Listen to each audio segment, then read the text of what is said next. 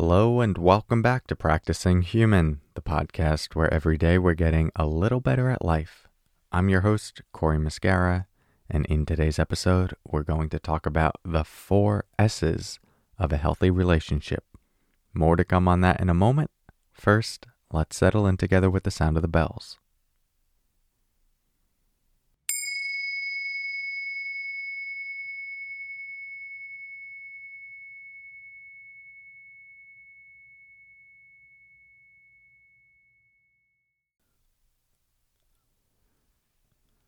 Okay, so what leads to a healthy relationship? Some would argue it's quite simple, that it reduces to 4 S's, the 4 S's of healthy attachment. And these S's are safety, security, being seen, and soothed. Now, these were originally used for helping parents create loving bonds with their children, but these same ideas can also be applied to a partnership, a relationship, and they form the foundation for a healthy attachment and a loving companionship. So let's break these down one by one. The first is safety.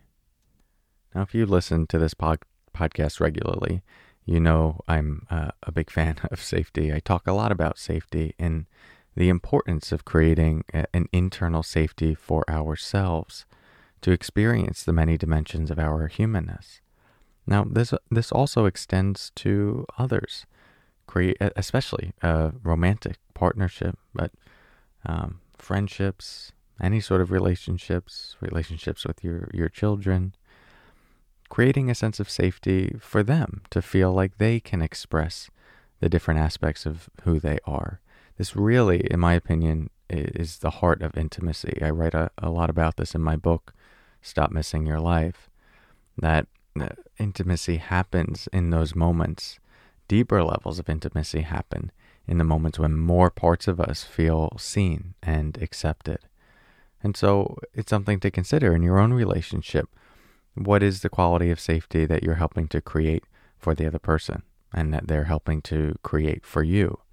And having an honest conversation about this. And if those needs aren't being met, then discussing where do you feel unsafe. There might be more extreme examples of this where it could be a physically abusive relationship. So there's that level of unsafety that might require more extreme measures and removal or separation. And then there are sometimes just not feeling emotionally safe. Or it's like, I don't feel like I can share this part of me. Or maybe we don't even feel like we can share good news with the person because we don't know how they'll react. They might put us down in some way. That would be an example of not feeling emotionally safe or psychologically safe. So there are a lot of nuances and different approaches that go into creating safety. But for the sake of this episode, we're just highlighting the things that are important and worthy of maybe having a conversation around. And so it's worth checking in for yourself. Do you feel safe in your relationship? And acknowledging there are different levels of safety.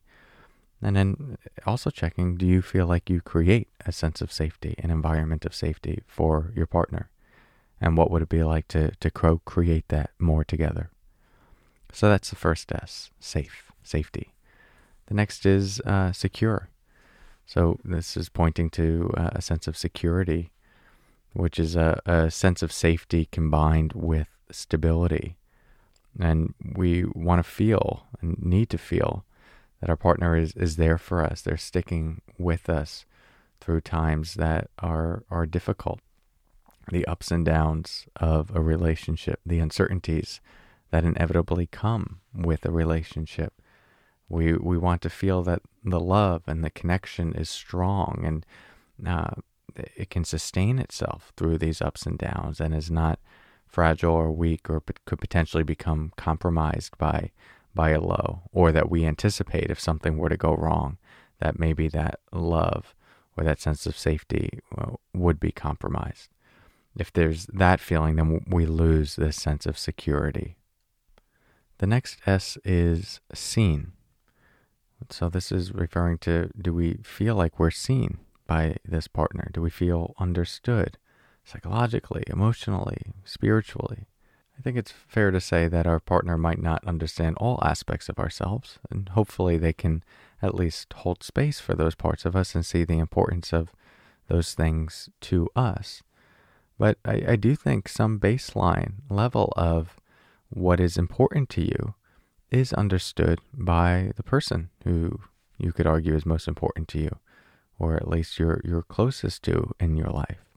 It's really important to feel like this person gets you. They understand you.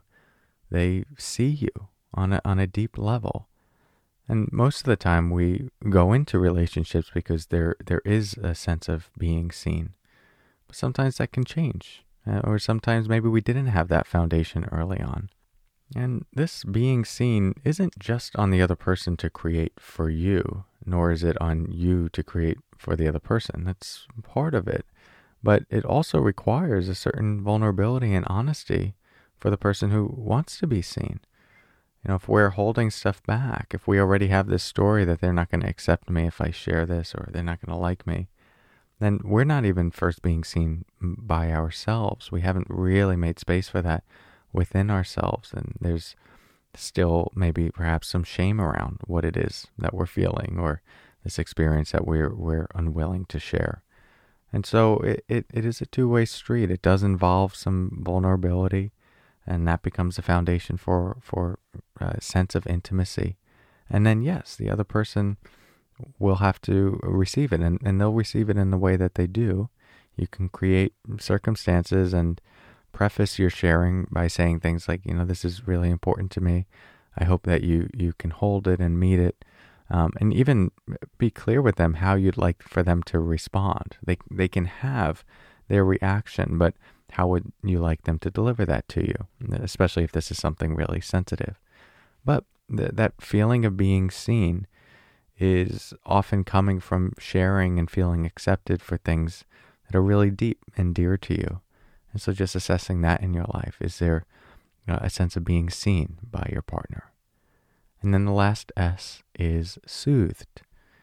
And a healthy relationship helps to soothe and settle our nervous system.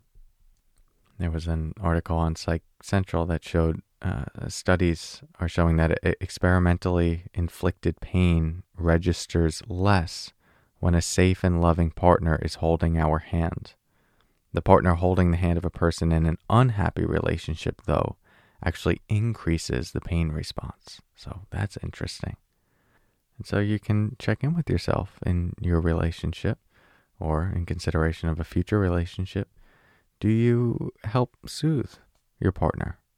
Do you create a space for them, for their nervous system to relax, for them to feel okay, for them to feel loved, for them to feel like if they're going through something difficult, you can be there to help hold their heart and their pain. Something in them can relax into you, and vice versa. There are a lot of ways to practice this. Touch, soft touch, prolonged hugs, letting someone feel that your stability, your steadiness, your softness, your strength.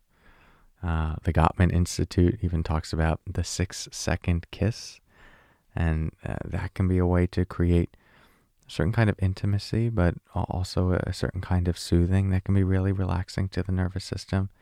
So you get to explore this in your partnership.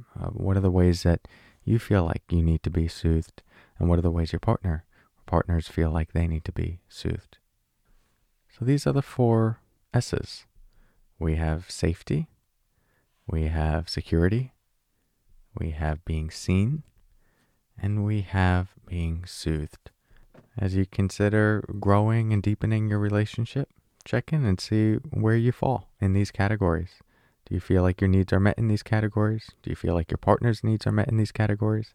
And what sort of adjustments might need to be made in order for those needs to be met more deeply? Thank you for your practice. Hope this gives you something to think about. I'll talk to you soon. And until next time, take care.